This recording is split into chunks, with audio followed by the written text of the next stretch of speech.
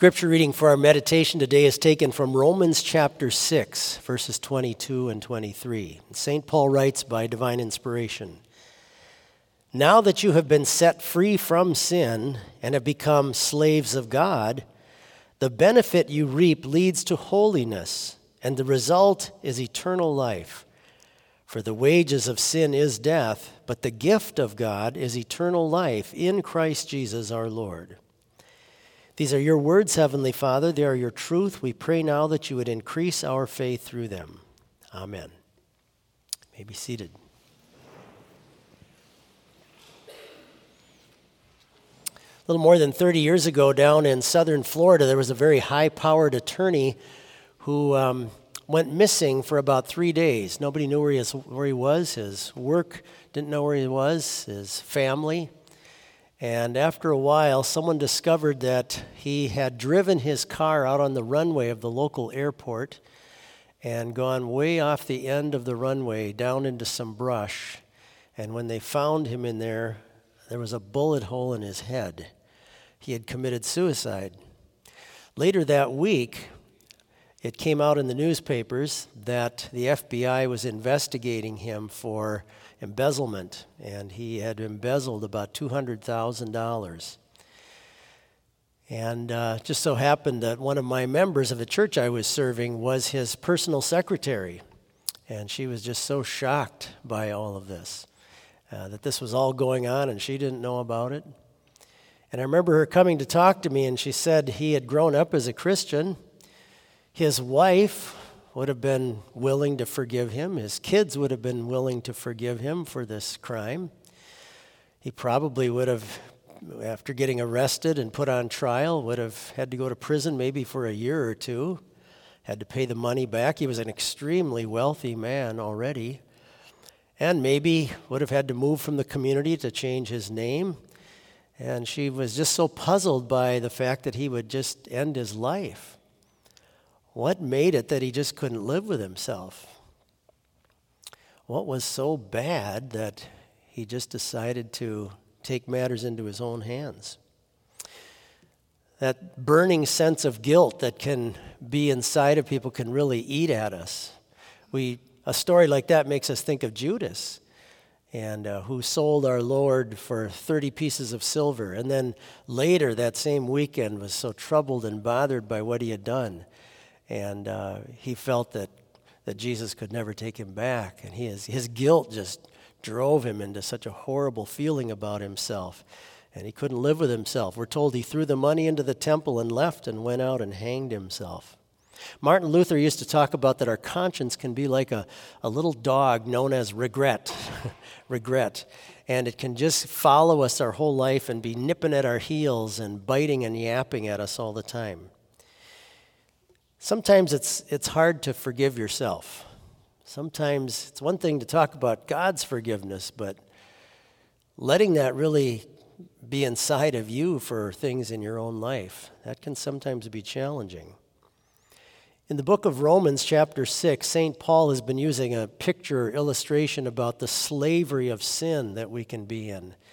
And he's not only talking about the fact that we can be shackled kind of to a particular sin that we keep falling back into, but also the ramifications of that even on us as people. The fact that it can cause us to just live in such guilt and with things that just weigh on us so heavily.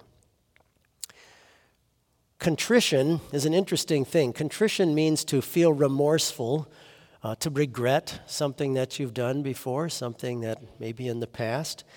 And contrition can certainly be a healthy thing, but sometimes it can be an unhealthy thing too.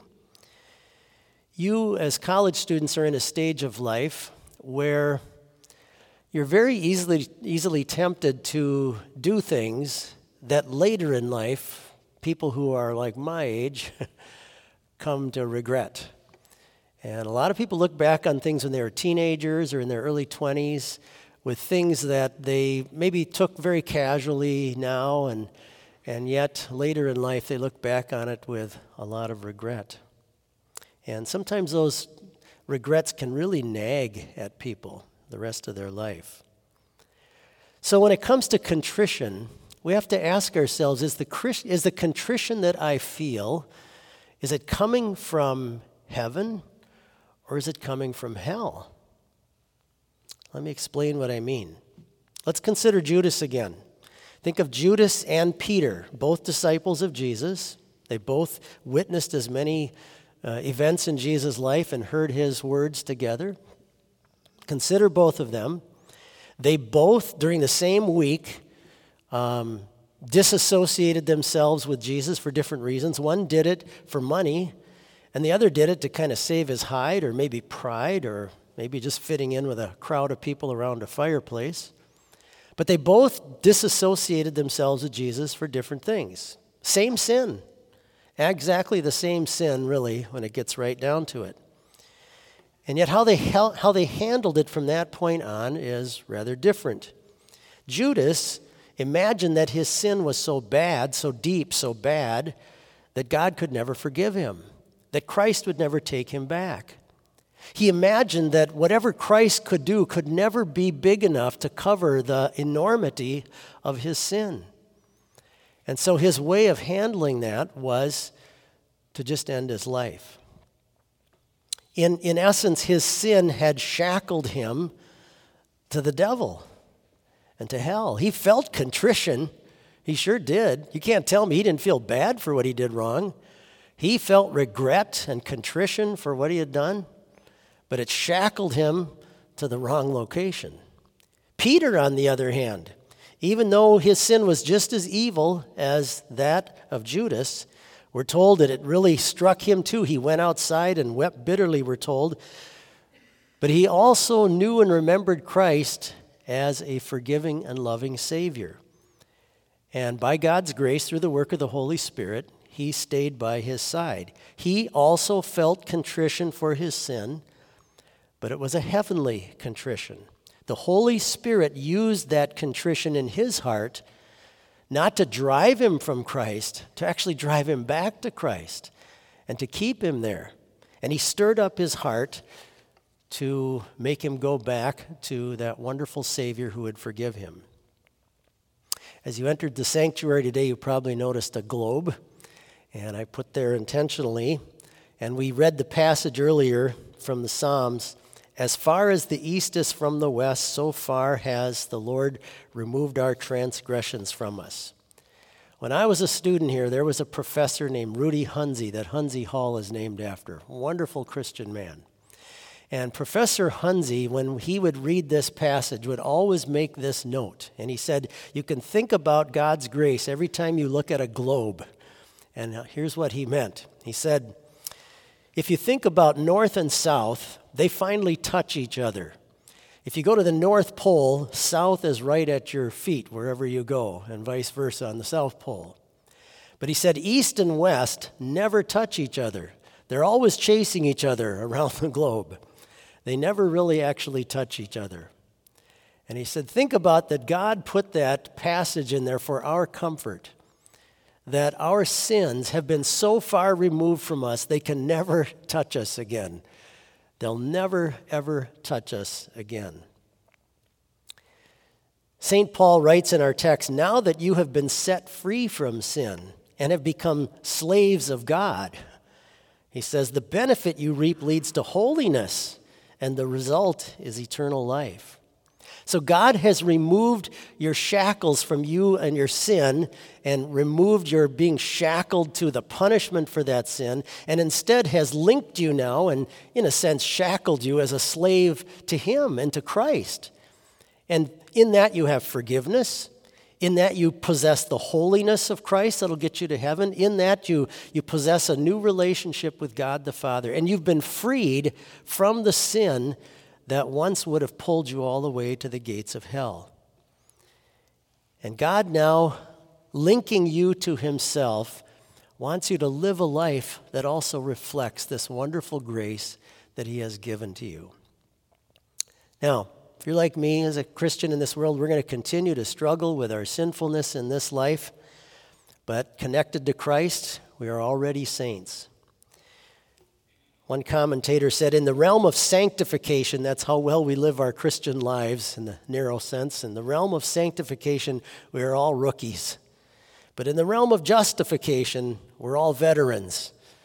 We are all veterans because of what Christ has done, looking forward to the joy of heaven. So God would have you as a Christian who's been unshackled from your sin and now shackled to Christ. God would have you live in the joy of forgiveness. He'd have you live in the joy of His grace. He'd have you free your conscience from that contrition that might make you think God could never take you back, and instead know Him in His grace and in His mercy. It's interesting that the night before, the night that Jesus had told Peter that He would deny Him and so on during His passion, this is what He said. I have prayed for you, Peter, that your faith will not fail. But then listen to this. And when you have returned to me, strengthen your brethren. Now, isn't that interesting?